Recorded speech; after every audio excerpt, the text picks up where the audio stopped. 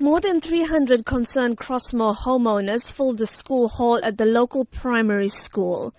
Many of these people are second and third generation Chatsworth residents living in homes that their grandparents were forced into during the Group Areas Act. They say that this is their home and that they do not want to feel threatened by land invaders. Since discovering the first attempts to put up a dwelling on March 20th, the community has set up a task team that manages concerns and contacts the relevant authorities to take action. Omi Naya heads up this team. She says the invaders have tried to start constructing in 6 confirmed spots in just 10 days. Our mosque, our temple, our church is affected. Our people are fearful to go to the places of worship. By us being restricted to go to our places of worship, what are you going to live for?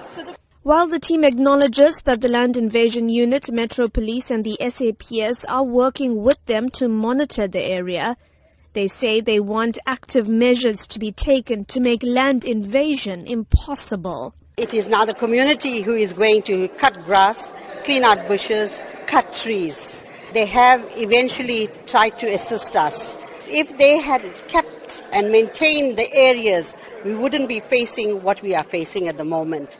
Spokesperson for the KwaZulu-Natal Department of Human Settlements, Mbulela Baloy, says they're working with the eThekwini municipality on the matter, in particular on not allowing any more informal dwellings to be constructed in Crossmoor. But he says the process is not a quick one.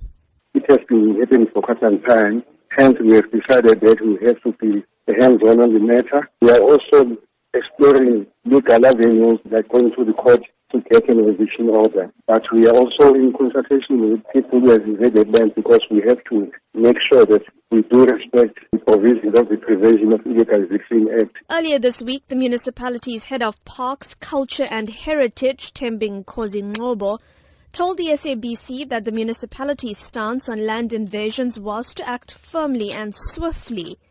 But the residents of Crossmoor feel that this is simply not happening fast enough. I'm Minoshni Pillay in Durban.